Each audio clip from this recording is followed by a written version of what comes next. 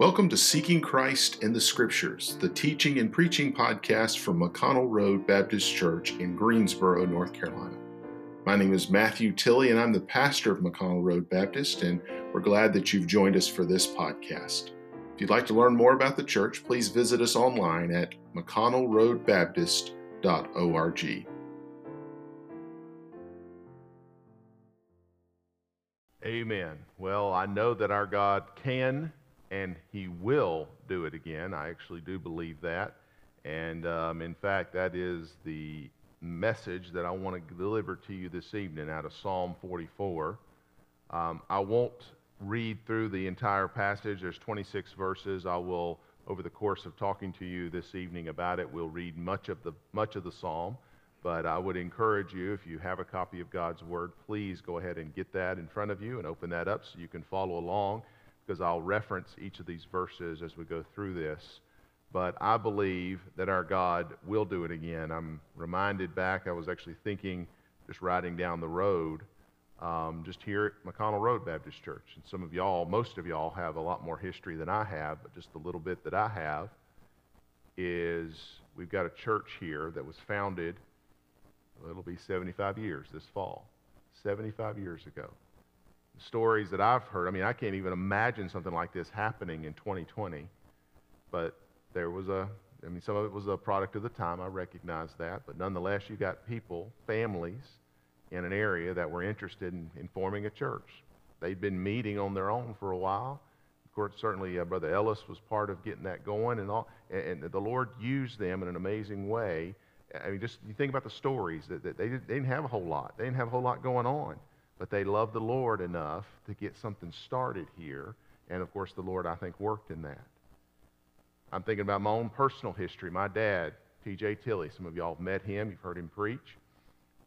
Certainly, he's personally important to me. He's my daddy, so obviously I love him. But just hearing his story of salvation, here's a man that by all accounts, was not good for a whole lot. And I say that about my daddy, and I love him dearly. He would tell you that. He wasn't good for a whole lot. But he was going back to Vietnam for his second tour.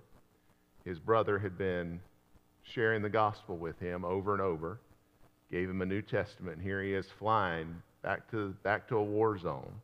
He's flying back over there and reads that New Testament, and God gets a hold of him. He transforms his heart, changes his life. Certainly he has to work out another tour of duty over there, but he makes his way back here. And of course, God has used him to start countless churches, to do amazing things that I recognize he's my dad, so I got a little bias going on, but I'm just telling you, those are facts that I just shared with you. He's used him in that way. Some of y'all are familiar with the previous decades of some of the revival meetings and tent meetings and camp meetings that used to go on. I've heard many stories. This is before my time, so I'm not speaking of experience. I'm just telling you the stories that I heard. People like Oliver Green going around preaching. Some of y'all might know him, John Long was a preacher in the area that he would go around down east in some places and preach. And if you know Jack Tripp, who was in our pulpit this past fall, he was actually saved under his ministry, under John Long's ministry. And John Long had a church down there, and I think it was around Greenville somewhere down in that area. And he had a radio ministry, and Jack Tripp was telling about this, that his mom and daddy wouldn't take him to church, but John Long would preach about how you wicked people won't bring your youngins to church. And his mom and daddy got under conviction, and brought him into church, and Jack Tripp got saved in that church. And those are not isolated instances. Those are simply the things that this 40-something-year-old man who doesn't have a whole lot of that personal experience, I'm just telling you the stories. Those are the stories that I can remind myself of. If we even go back further, I'm reminded of there was a preacher. He was a man from Guilford County in the 1700s. This is right after the Revolutionary War. Man from Guilford County. He was Presbyterian, so I think God will save a few Presbyterians every now and again too. But he was in Guilford County. That's where he was from. He went and took a church over in Orange County, and they ran him out of town on a rail. Orange County's been God-forsaken for a while. That's, that's a joke for any of y'all that are from Orange County. It's a beautiful place. I love that place. We lived there for years. But he took a church over there, and they run him out of town. And God put him over in Kentucky, and he started some church, or he was working with some churches in Kentucky, some Presbyterian churches over there. And God used that man through the prayer of God's people to start a revival that not only saw that section of Kentucky transformed by the grace of God, but it was part of a revival that really spread throughout the early 1800s. It spread throughout really the Southeast for the most part at that time. And it was an amazing revival. And I'm telling you, these here locally, what was it, 15, 16, 17? Just 2 or 3 years ago, we had a revival just down the road that's often known and referred to as the Burlington Revival. And while certainly I'd love to have seen some more long-term effects from that, that you've got to admit there was a move of God that was happening there. Brother Townsend was preaching, and there were other preachers that were involved in that, and there were crowds that came to that. And I believe a lot of people we saw came to Christ. There's even some in our church that we could say, I believe it was Landon, right? Landon received Christ. He accepted Christ at one of those meetings. So the point is, we've seen this happen before. We've seen some powerful moves of God. And if you ever talk to my father-in-law or my daddy or some of y'all that have been around, you could give you the stories of what God's done before. Or God's done some amazing things.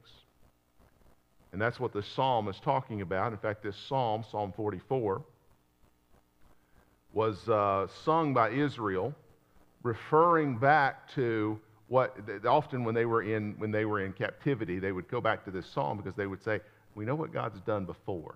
We know what he's done before. So if you look with me in Psalm 44, verse 1, it says, we have heard with our ears, O God, our fathers have told us what work thou didst in their days, in the times of old. We've heard the old stories, have we not? I tried to relay a few of them to you. Again, I don't have enough history to really tell you the power of some of those stories that were really there, but I've heard the old stories. Some of y'all were active and involved when things like the Gulf War came along. Y'all remember that? Remember what God was doing in our churches at that time? I mean, there were people that hadn't darkened a door in years that showed up.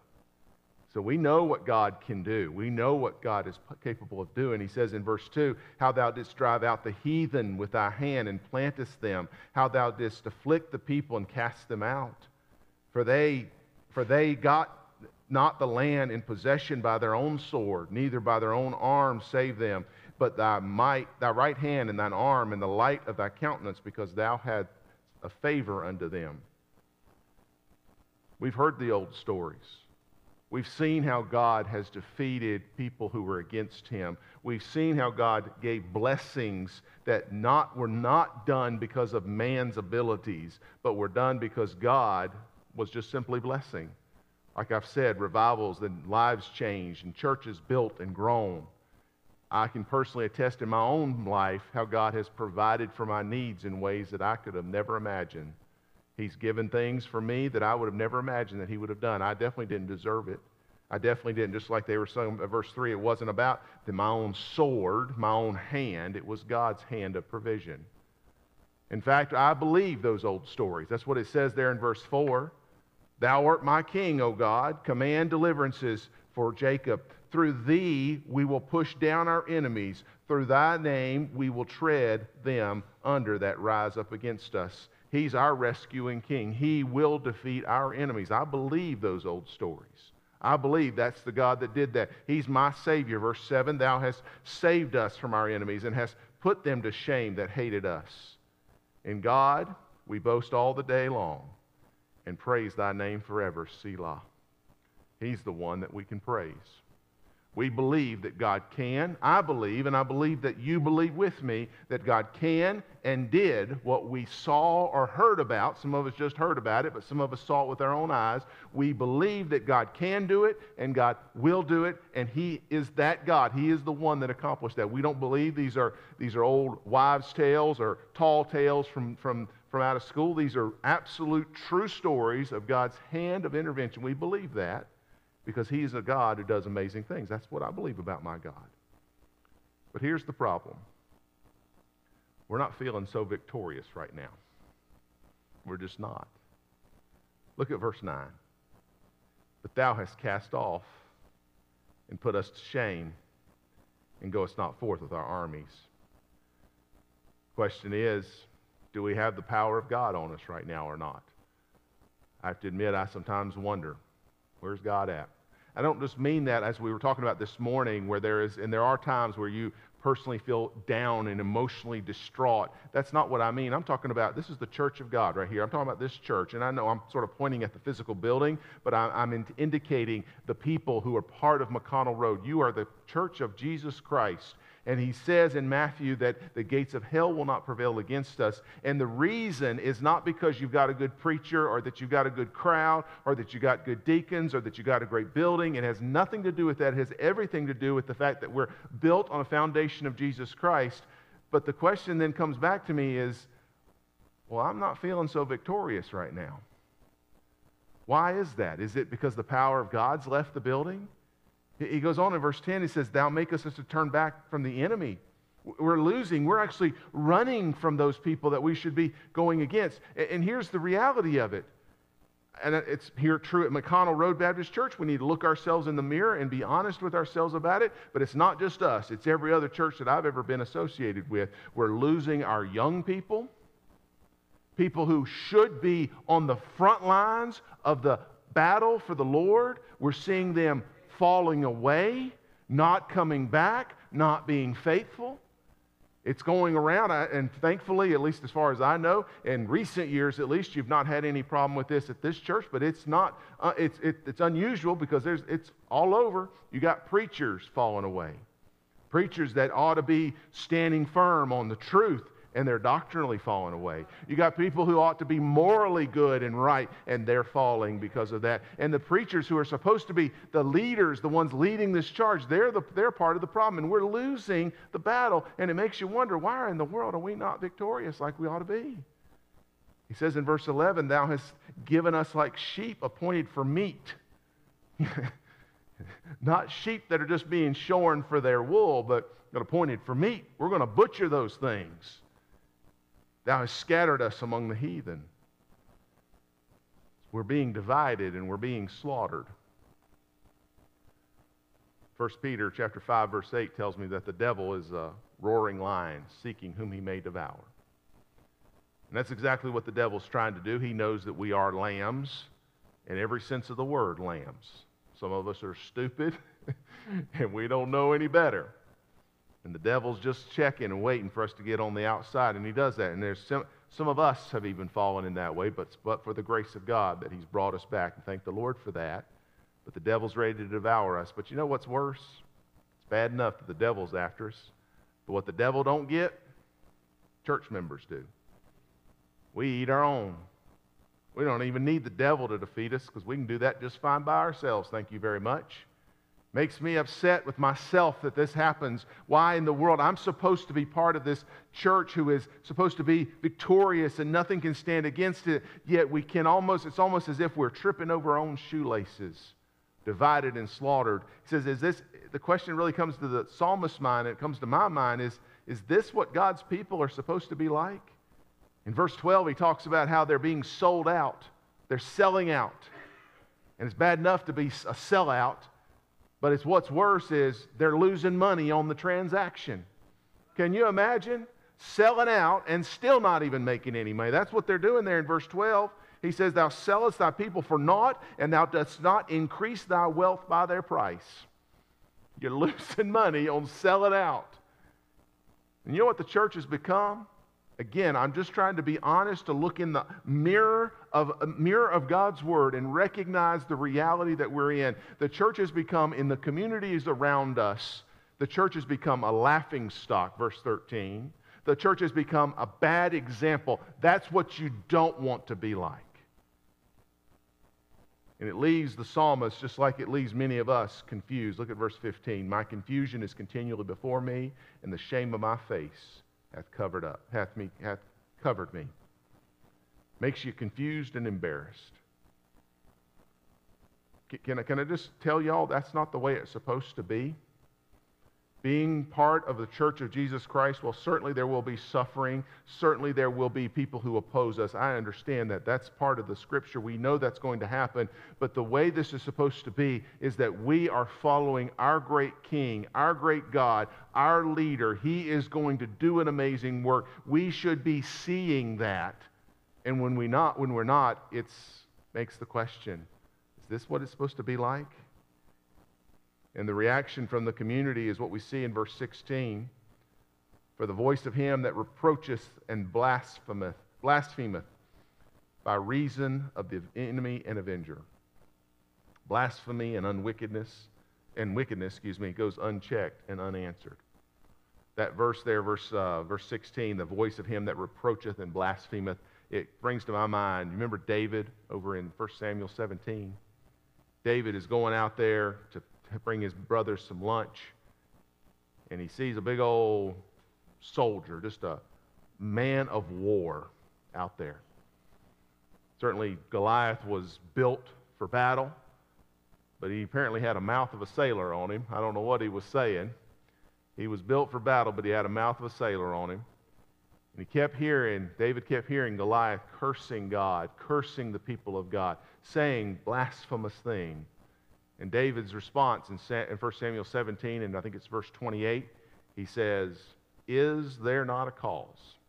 Is there not somebody that's willing to stand up against this garbage? Is there not somebody that's willing to get their fingers dirty? And there's somebody that's willing to put themselves in the battle? Is there not a cause?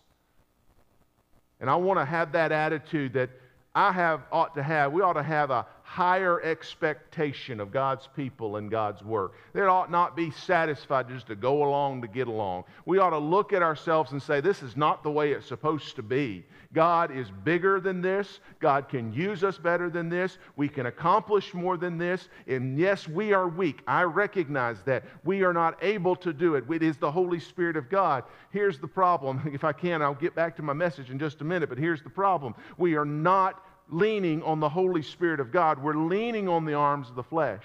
And the arm of the flesh will fail you every time. Every time. But I believe we ought to have a higher expectations of God's people and God's work. But for some reason, we're not seeing that reality.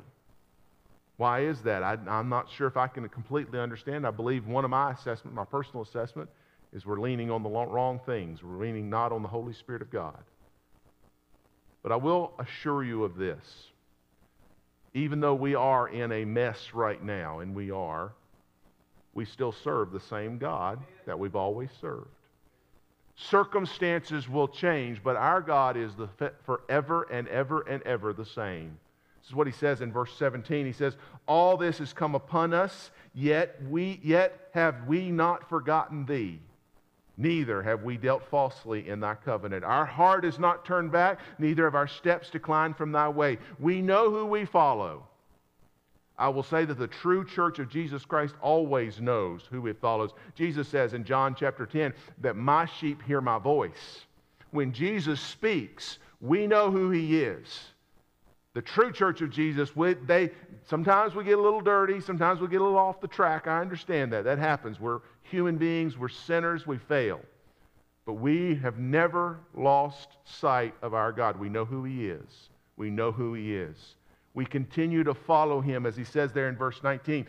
Though thou hast sore broken us in the place of dragons, and covered us with the shadow of death, we will continue to follow him, even though we must go, as the psalmist says in Psalm 23, through the valley of the shadow of death. We will follow with him. Why is that? Paul says it this way in 2 Timothy chapter 1. Nevertheless, I am not ashamed, for I know whom I have believed, and am persuaded that he is able to keep that which I have committed unto him against that day. We know in verses 20 and 21, it's what he says here in this passage, he will chasten us if we are his. He will chasten us if we're not right. We know that, but we will follow him because he is true, he is faithful, he can be trusted. So no matter what the cost is, we're going to follow him. Though he slay me, Job says, yet I will trust him. So we're going to follow him no matter what. Because, why are we going to follow him? because he is victorious. I want you to see this in verse 22. He says, yea, for thy sake are we killed all the day long. We are counted as sheep for the slaughter. Now you say, well, Matthew, where in the world do you see victory in that? Here's where I see victory in that. I don't know if you know your Bible well enough to know this reference, verse 22. It is almost a word for word. It is quoted, rather, word for word in Romans chapter 8. In Romans chapter 8, I'd like to read that. In fact, why don't you, if you've got your Bible, let's just turn over there really quickly. Hold your place from Psalms because we're going to come back to it. We're just going to read how he reads it in Romans chapter 8. We're going to begin reading it in verse 36. Or rather, let's start up here in verse 33 so we can get the whole context. Romans 8, verse 33. He says, this is Paul writing to the Romans, he says, who shall lay anything to the charge of God's elect? It is God that justifieth. Who is he that condemneth? It is Christ that died, yea, rather, that is risen again. Who is even at the right hand of God, who also maketh intercession for us? Who shall separate us from the love of Christ? Shall tribulation, or distress, or persecution, or famine, or nakedness, or peril, or sword? Can any of those things separate us from God? He says now in verse 36, now see if you see this verse is familiar at all. As it is written, for thy sake we are killed all the day long. We are accounted as sheep for the slaughter. He says, listen, people can kill us if they want to. They can slaughter us, but nothing is going to separate us from God. He says in verse 37, nay, in all these things, even in death, even in persecution, in these things we are actually more than conquerors through him that loved us. For I am persuaded that neither death, nor life, nor angels, nor principalities, nor powers, nor things present, nor things to come, nor height, nor depth, nor any other creature shall be able to separate us from the love of God, which is in Christ Jesus our Lord. We're going to follow our God. We serve that God. We know that no matter what comes, no matter how bad it gets, and it's going to get bad, and if it ain't already bad, it's going to get worse. It will. It is. But we're going to follow him no matter what comes because we believe that our God, no matter what we endure, is going to make us a conqueror. So we are going to be more than conquerors.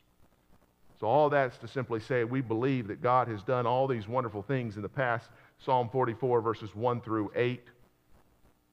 We believe that we are in a mess right now. Things aren't like they ought to be. That next section going down to about verse 18, 19. But then we understand that we're serving the same God. If God is the God that did those amazing things in the past, if God is God, even though we're in a mess, if God is God, the same God we still serve, then you know what we need to do? We need to ask him to do it again. This is what he says here in verse 23. I want you to see this. Awake, why sleepest thou, O Lord? Arise, cast us not off forever. Wherefore hidest thou thy face, and forgettest our affliction and our oppression. If we have real faith, we try to talk about this a little bit on Wednesday night. Do you know what real faith looks like? It means you're going to act on what you believe. Do you really have faith in God? Well, then go ahead and cry out to him. That's what we've been talking about on Sundays. Call out to God. Cry out to him. Pray to him. The psalmist here is asking, are you asleep, God? And I can go ahead and tell you the answer. No, God's not asleep. Psalm 121 just told us that. He never sleeps. He's not asleep. He's not forgotten us. He's not hiding. He's the same God who moved mountains in previous generations. He's the same God who saves souls. He's the same God who transformed lives. He's the same God who did all of those things, those stories we tell, those stories that we can all give account to because we've heard the stories. Some of you have been on the front row of some of those revival meetings and some of those situations where you've seen God work. That's the same God we serve. So we're going to call out to him and say, yeah, Lord, it feels like you're asleep. It feels like you're forgotten us. It feels like you're hiding. But we know you are the God we serve. And what are we going to do? Look at verse 25. Our soul is bowed down to the dust. Our belly cleaveth unto the earth. Can you picture what they're doing, what he's doing there? He's completely prostrate before God. He says, I am bowed down before you, God. I am humbling myself before you. I'm coming to you, God, saying that I know you can do it again, but if you don't do it, it's not going to happen. He is humbling himself. He is putting himself down, saying, Lord, if I'm to be lifted up, it is you that are going to have to do it. You are the one that's going to exalt me. And so he says in verse 26, the prayer that I want to pray, arise for our help and redeem us for thy mercy's sake. We need to ask God for help. We need to ask God to make us the church that we're supposed to be. I believe that this stay-at-home order is going to be lifted in the next month or so, next few weeks. I hope it's sooner than that, but I believe it'll be, it's one of those things where about a year from now we'll look back and we'll say, you remember when we were all stuck at the house? Of course, we'll be, I can imagine, I'm actually imagining now, they let that stay-at-home order lift and there's going to be more work to do than we can all shake a stick at. And I'm not saying that in a bad way. I think it's a wonderful thing because that's what God put us on this earth to do our work. But what we're going to do is we're going to forget that we were upset right now. We're going to forget that. And we need to say, Lord, I need your help, not just to get me out of the mess I'm in, but to make me what I'm supposed to be. You do understand, those of you that are listening to me, the reason this is important to you, at least I hope it's the reason it's important to you, is because your Savior, the one who died for you, left this earth and left you a mission. And he said, go ye into all the world and preach the gospel. He said, I want you to let everybody know all the things that I've taught you. I want you to teach to other people. You understand that you are here for a purpose, and that purpose is to be the church of Jesus Christ in this world. So when we all do go back to work and when everything gets back to, we can go to the restaurants and we can get our kids back in schools and we can go on vacation and we can do all those things, and that's going to happen. Before you know it, it will happen. Let us not forget that we want to ask our God for help to be who we're supposed to be no matter what. And it won't be help unless it's from Him. It won't be redemption unless it's His. And it won't be mercy unless it's Him. I want to ask God to do it again. You know what I want to see God do? I want to see some souls saved. Amen. I'm pointing up here to the front of this church. There's a baptismal pool. Some of y'all may not even know that because we haven't been able to stir the waters too often around here. We've done that a couple of times since I've been the pastor. But I'd like to have that thing full all the time because there's always somebody getting saved that needs to be baptized. Do you know that there were times that's actually how they had to do it? That they wouldn't, they would just basically need to make sure that they kept the water clean. But they of course, maybe sometimes went down to the creek or the pond or whatever, but they were constantly baptizing people. Wouldn't you love that if that was something that God can do that? I want to see God save people and us have to baptize them all the time. Just rotating every service. Man, we got to stay for another baptism. Well, that's all right. We're going to do that. I'd like to see exciting meetings. I enjoy a good meeting, a good preaching, and a good singing. I enjoy that as much as the next person. But you know what I really want to see? It's not just some big-name man coming in here and some big-name singers coming in here. I want to see real, lasting revival in the hearts of men and women. Men and women who will never know their names, but they will have an impact on their families and their communities for generations to come. That's what I want to see, and our God can do it again. He's done it before. Some of y'all are products of that, where maybe it's mom and daddy that had been transformed. Maybe it was a Sunday school teacher that had taught you. Maybe it was a preacher. Maybe it was just a neighbor that was beside of you that took you to church. There were people like that. That's the kind of revival I want us to see. I want to see marriages. One of the things that's worrisome coming out of this stay-at-home order and all the things that are going on is people's kind of getting to see who they really married and spending some time with them, and they don't like what they see. And I'm concerned that there's two possible concerns that I have. One is that we're going to have people that have some real problems that I, as your pastor, want to be able to help you with those things, and I genuinely do. I don't know if I'm prepared to help you, but I want to help you. But the other concern is that y'all ain't going to deal with the problem, and those cracks are going to show up now, and it's going to bust up later. But I want you to know that our God is the kind of God, and I want to see Him do this where He saves those marriages. He reconciles those marriages, and He strengthens those marriages. I want to see God save our children. Wouldn't you love to see that? I know we're all concerned about our children and grandchildren. We are. I want to see God save them to give them that quiet and peaceable life as 1 Timothy 2 talks about. I want to see that. I want to see Him turn our communities upside down. I want to see Him plant some more churches. I'd like to see McConnell Road Baptist Church Part 2. In 1945, they planted a church here by the grace of God. I don't know that it was any sort of mission board national effort. It was just some people who had a heart for God, who wanted to see God work here. Wouldn't it be awesome if He did it again through this church? That'd be incredible. I think He can. I know He can. So what are we going to do? We're going to ask Him to do it again. Thank you for joining us for Seeking Christ in the Scriptures, the teaching and preaching podcast from McConnell Road Baptist Church in Greensboro, North Carolina. I'm Pastor Matthew Tilley, and I'm so glad you joined us here. But if you'd like to learn more about the church, please visit us online at mcconnellroadbaptist.org.